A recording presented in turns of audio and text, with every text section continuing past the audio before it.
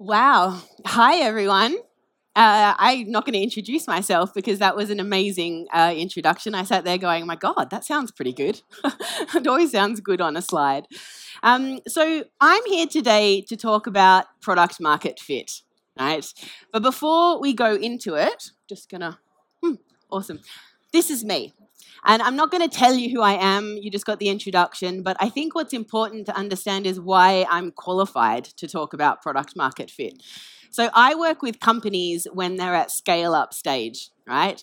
I joined Tier a year ago after it's been around for 2 years. I joined N26 when they were 4.5 years old and scaled it from 800,000 customers to 6.5 million. Now, product market fit for you is exactly the same as product market fit for those companies that are growing that fast, right? You constantly need to think about it. It's not just at the beginning where you have to think about it, it's also as you grow. As you grow, we heard earlier from the great speaker from Voy, and we heard yesterday in the pitch speeches, as you grow, you need to think about product market fit every single time, whether you go into a new country, if you go into a new user group, if you go into a deeper product set. You have to revisit product market fit. So that's my first tip. You're going to always think about this. This is not something that is going to go away. Now, product market fit really talks about being in a market with a product that suits the market. Mark Andreessen wrote a blog article about a couple of years ago. It said the only thing that matters, right? And it really, really is. Because if you don't have it, you're going to struggle every single time. You're going to struggle to get traction. You're going to struggle with your product. You're going to struggle with funding. And it's really important to understand how it works. So when we think about product market fit, we think about all of this stuff. There's frameworks, there's processes that you can look at, there's talks that you can look at. But in the end, what are we really, really here to do? We're here to capture monetizable value from the market. That's the end goal, right? And I sat in the founders stage yesterday listening to Henno from Personio talking about how it was really important to them to start charging for their product early. Because it is true. It's different getting feedback from people who are paying for a product versus feedback than people that are using that product for free.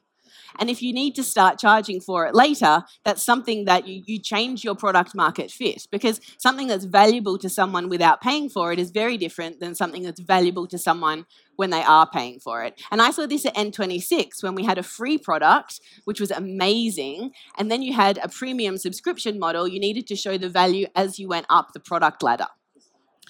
So we talk about product market fit, we talk about this end goal of making sure that we have this monetizable value from the market.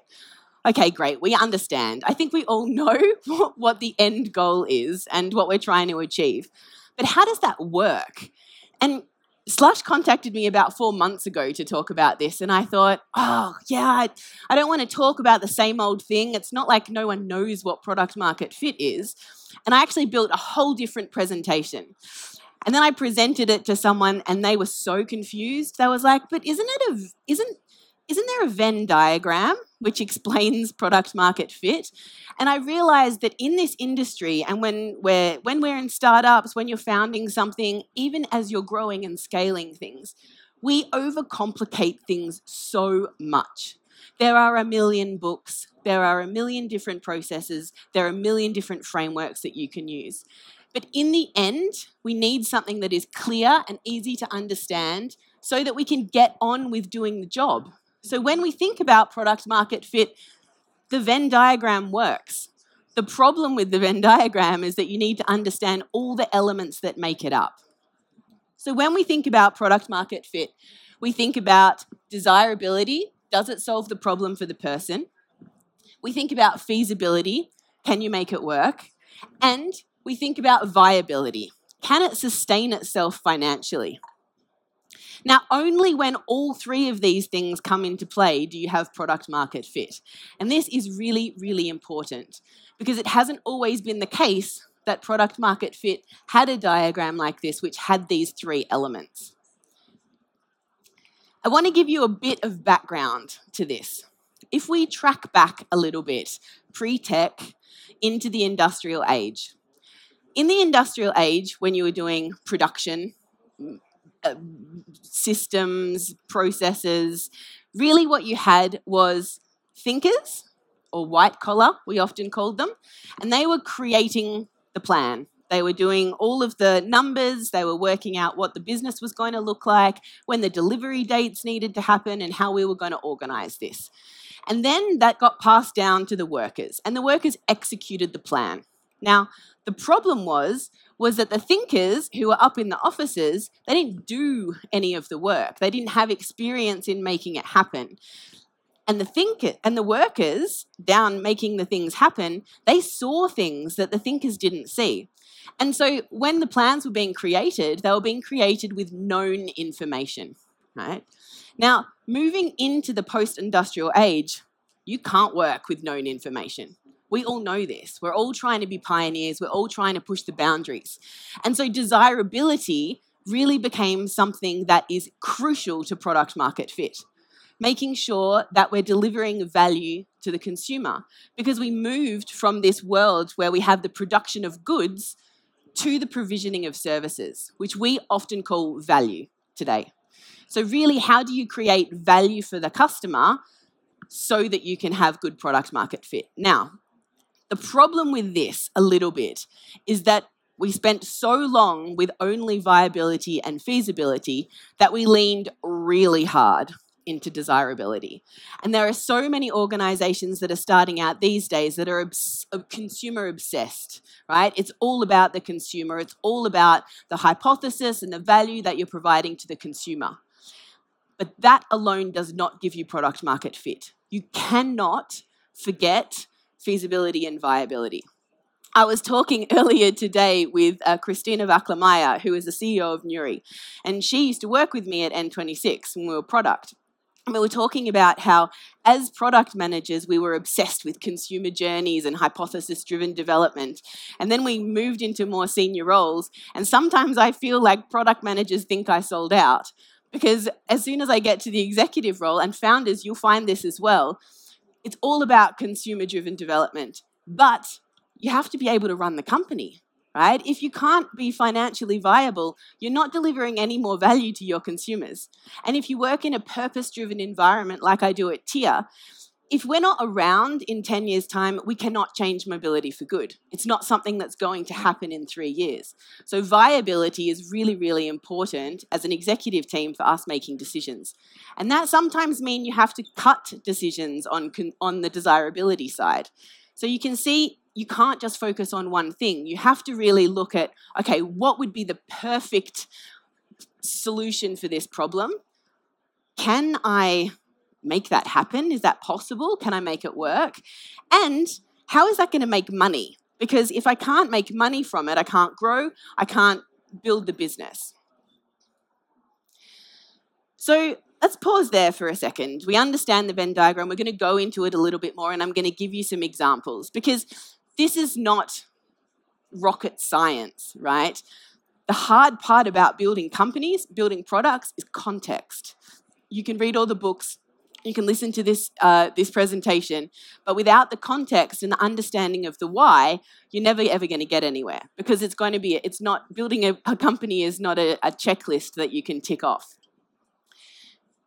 So if we think about product market fit and we think about this Venn diagram, we have to also think, are we making the right solution?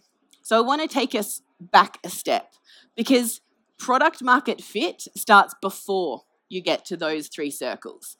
Product market fit starts with the right problem to solve. And I think it's been mentioned in a lot of talks on this stage over the last 2 days, because it's really, really important. Everything always starts with a problem, right? And you need to make sure that that is the right problem. Otherwise, you're going to go through this product market fit cycle and you're going to have a great solution, but it might not be the right one, and it might not get the traction that you think it will. So one of the things that I've learned over time, and I didn't learn it at school, I didn't learn it at university, and no one really taught it to me in my career, was that the most important thing that you can do is learn how to define a problem correctly. If you can break problems down into small pieces so that you can provide really clear solutions to it, that is going to make you way faster than anything else that you can do, way faster than hiring 100 people, way faster than anything else. This gets even more important as you scale. As you have more people to onboard to your why, to get on board with the problem that you're trying to solve, it really is something that you should learn how to do. So what I'm going to do is tell you what I've created for myself. You can work it out, you can take it, you can use something else. But when I think about a problem, I break it down into 3 parts. So the first part is you always have the problem. You know it, right? You've got it from the start. And I think this is how lots of companies get started. You have a problem or you see an opportunity and you start building solutions for it. But first you should explore the situation. Now, this is also something that most people do. You do research, you run surveys, you talk to people. If you have a design thinking background, you probably run some kind of sprint and user research interviews and really understand the situation and the scope of the problem that you're thinking about. Don't stop there, right? You cannot stop just with understanding the space. The next thing that you have to do is explain it to someone. And this is really important because what we'll see is that you adjust. Every time you explain it to someone, they will give you feedback, they will misunderstand it, or they'll think you're talking about a different problem, or they'll say, that's not a problem, that's not my problem, you need to think about something else. So explaining it to someone is really, really important. The next part, once you've explained it and you realize, yeah, okay, some people might not have this problem, but this is the problem that I want to solve, then you need to say, why is that the problem? And this is super important because as you ask yourself, why is this the problem? You start to unpack the problem and you get deeper into it. And so once you understand why that's the problem, you'll find out there's a different problem further down. And that might be the problem that you want to then go back, explore the situation, explain it to someone, and then come back to this. And what you'll get is you'll get much more clarity on the exact problem that you're trying to solve. This will not only help you with product market fit, it will help you with pitching to investors, it will help you with onboarding people to your team. So this is all very well, but I want to give you a live example, and it's not going to be about Tia, right? Because Tia has a good product market fit, it's scaling, it's going well. I'm going to come back to something that I just started 10 months ago, and I don't have a product market fit and I don't have a solution for this. 10 months ago, I, like lots of you, was angry about something. There was some information that came out from PitchBook that only 2% of VC funding in 2020 went to women founders. And only 11% went to teams with a woman in the co-founding team. Now, I cannot tell you how angry this made me feel. As a woman in tech for the last 15 years and watching funding grow and grow and grow in the sectors and seeing how little of it is going to women, my first reaction was, this is ridiculous. It's about, we need more equality. It was a rant, I promise you. The second part I thought was, well, we're not funding diverse enough ideas. It's not even about the founders. It's about if we're only funding ideas from such a small representation of society, we're not going to get the solutions that we need for the future. And then people started telling me, investors, things like that there's a perception that women do not start commercial enough ideas, right? So they're not starting companies that are obviously monetizable, was the answer that I got. You can imagine, right? I was fuming. I was ready to dive in, and I did. I literally sat down one Saturday with my husband and I was like, we have to do something about this. I have to do something about this. And I started a LinkedIn group. We have an amazing network of women entrepreneurs who are a combination of women who want to do something or want to start something or want to found something with women who are in a position to help them do that, either through advising or funding or just a connection. And that's fantastic. And I got a lot of traction and covered it. It was fantastic, heaps of noise. Then I had to stop because define the problem properly, right? I got so passionate and so excited about this. And I was like, I can do something and I'm getting traction and I'm moving it.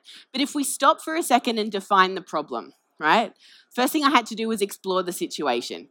So I spoke to heaps of people. I spoke to VCs, I spoke to women founders, I spoke to male founders, I spoke to everyone. And I got a lot of different answers as to why they thought this was the problem. The next thing is that I started to explain it to people. Now, this was really interesting because everyone had different takes and everyone had different positions and different biases. So explaining it to people was always really different depending on who I was talking to. And all of that feedback gave me more information about the problem. And then I had to work out why that was the problem. Now, this was the critical part for me because 2% of VC funding going to women-founded companies is not the problem, it's the outcome. The problem was something different. And so as I started to unpack the problem, I started to work out that actually there was a much different problem underneath and it was much more complex than just connecting people together. So what I had was 2 defined problems to solve, also had 2 different customers. The first was that most VCs, and I say most because it's not all, have traditional business networks, right? And they don't have easy access to a great population of women founders. It's harder to find them. And the answer here that I was getting here was it's deal flow. There's no deal flow, so we can't invest in women. The other part, which is a problem, and I had investigated this through my problem statement, was that women founders don't always have the same experience in presenting concepts commercially. Now, you need to read this statement because it's written this way for a reason. This is not capability. But if you think about the experience that we've been able to have, and you think about how many women leaders are in tech companies, if you think about how many women VCs we have, there's just not as many as there are men. Right? And so without the experience and the everyday pitching and everyday seeing commercial numbers and models and talking about CACs and growth rates, they're pitching in a different way. They're pitching in a way that is much more holistic. Now, this is hard for VCs because it's not as easy to compare companies when they're coming through as pitches. So we had 2 really clear problems to solve. So when you go into the product market fit, we've got these 2 problems to solve.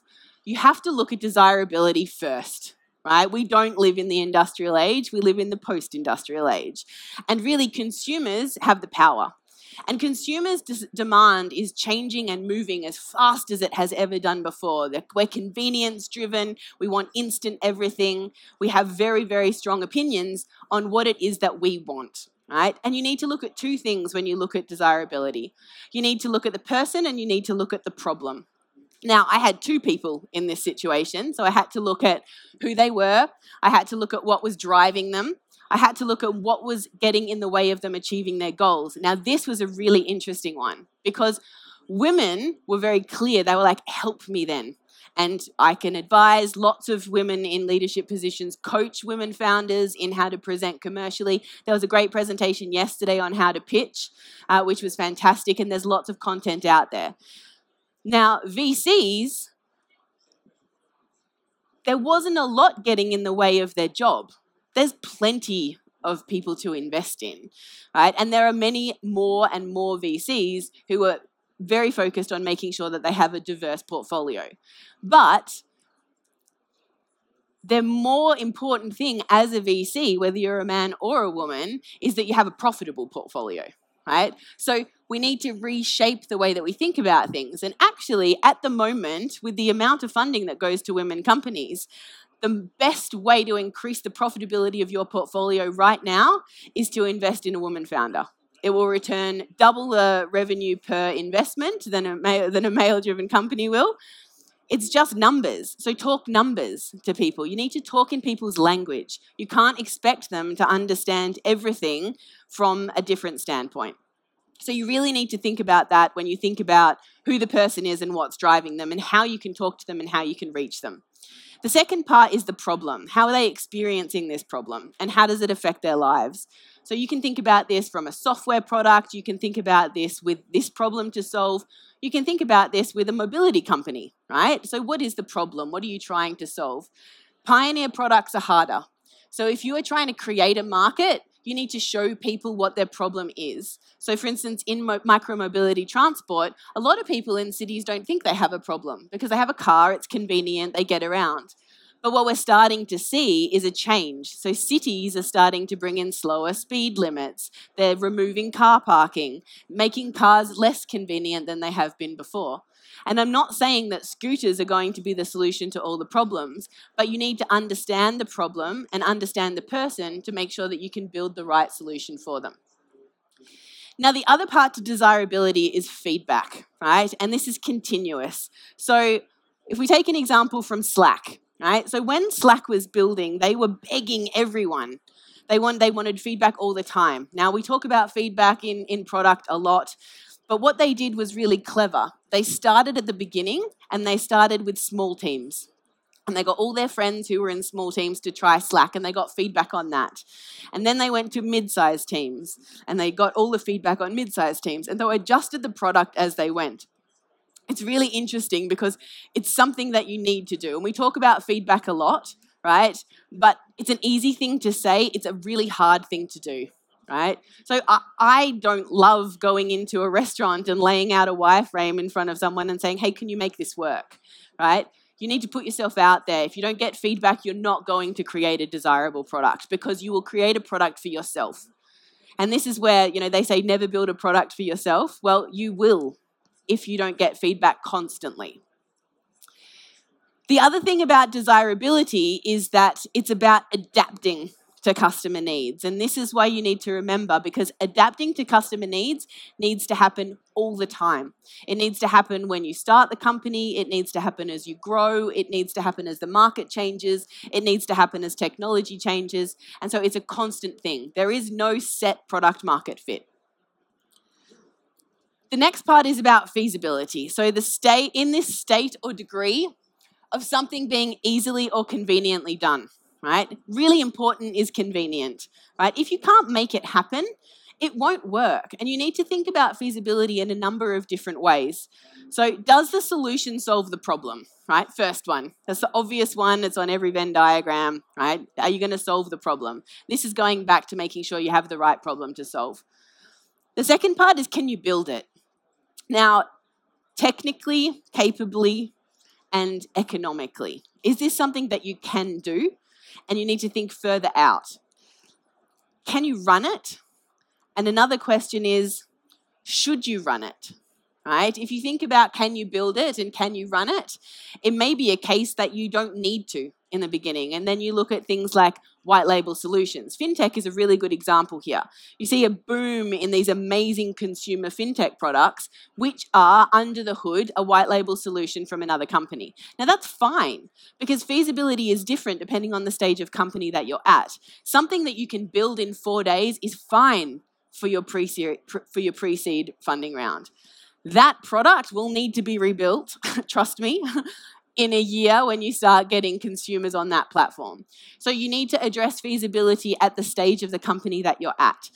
And if you are going with a white label solution, then you need to think, am I always going to go with that solution, or is this something that I need to think about building further down the line? And if I do need to build it, can I? And how would I do that? Because these are questions that investors will ask. The other part is, can you do it better than the competition? Right? Now, this is important and you need to be honest about it because you either need to be the first person that does it or you need to do it much, much better. Looking at viability, it's something's ability to survive or exist successfully, right? Especially under certain conditions like COVID, right? You need to be able to make sure that this can run properly and you can sustain it. Viability is ultimately linked to the profitability of the business. Now, the profitability is the key here, right? Because revenue is one thing, cost is another thing, and profitability is what you need to make, right? And one of the things that we've seen over the last couple of years with the insane increase in VC funding is that profitability moves further down the line, right? And if you're a great company, you can be profitable and choose to put that revenue into growth. Aim for that, all right? Because profitability is something that you're never going to get away from. It's going to chase you all the way through your company if you don't figure out how to do it first. And when we think about viability, we don't just think about it from a monetization perspective. We also think about it from a size and a market size perspective. How big is the addressable market that you're talking about here? Is this something that can scale across borders? Would you need to build it differently if you went into a different market? Do you need licenses? How are you going to do that? Does the market exist right now, or is it saturated? And saturated markets is fine. Let's have a look at dark grocery stores. There is an insanely saturated market, but there is still room to move, right? But you need to be able to be honest and work out what is your product market fit if you're going into a saturated market. And what is your monetization strategy? When I invest for a sell, I always talk to founders about what are their revenue streams. So when I worked in Marketplace, it was really interesting was that you had to have multiple revenue streams. You had the initial one, which was that the consumer pays and the customer gets the revenue. And then you had secondary verticals. So you had tools for your customer, or you had other offers for your consumer. So making sure that you can have multiple revenue streams, whether you use them at the beginning or not, is really important.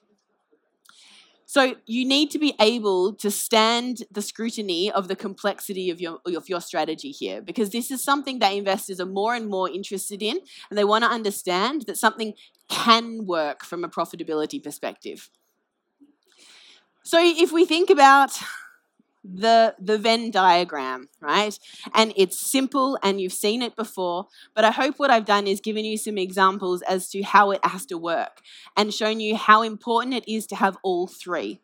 I think when you think about the classic drawing of the skateboard and then the bike and then the car, when we talk about agile and iterative development, you also need to think of that with product market fit as well. Don't just focus on one and make sure that you get that right. You're better off doing this iteratively, starting in the middle of that Venn diagram and doing a little bit of each and then building it out as you go. A bit like Slack did with the appropriateness of the teams that were using the product. So desirability, does it solve the problem for the person?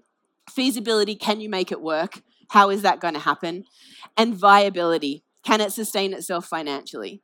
Because if you can't do all three, even in a very small scale, it's not something that's going to work.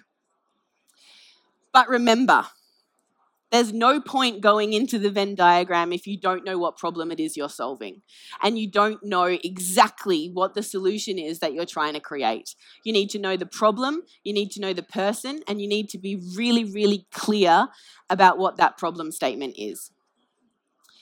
So thank you very much for listening to me. I know it seems simple. It's something that we hear all the time, product market fit, but it's something that is simple, but you need to make sure that you cover all your bases and always start with the right problem. Thanks very much.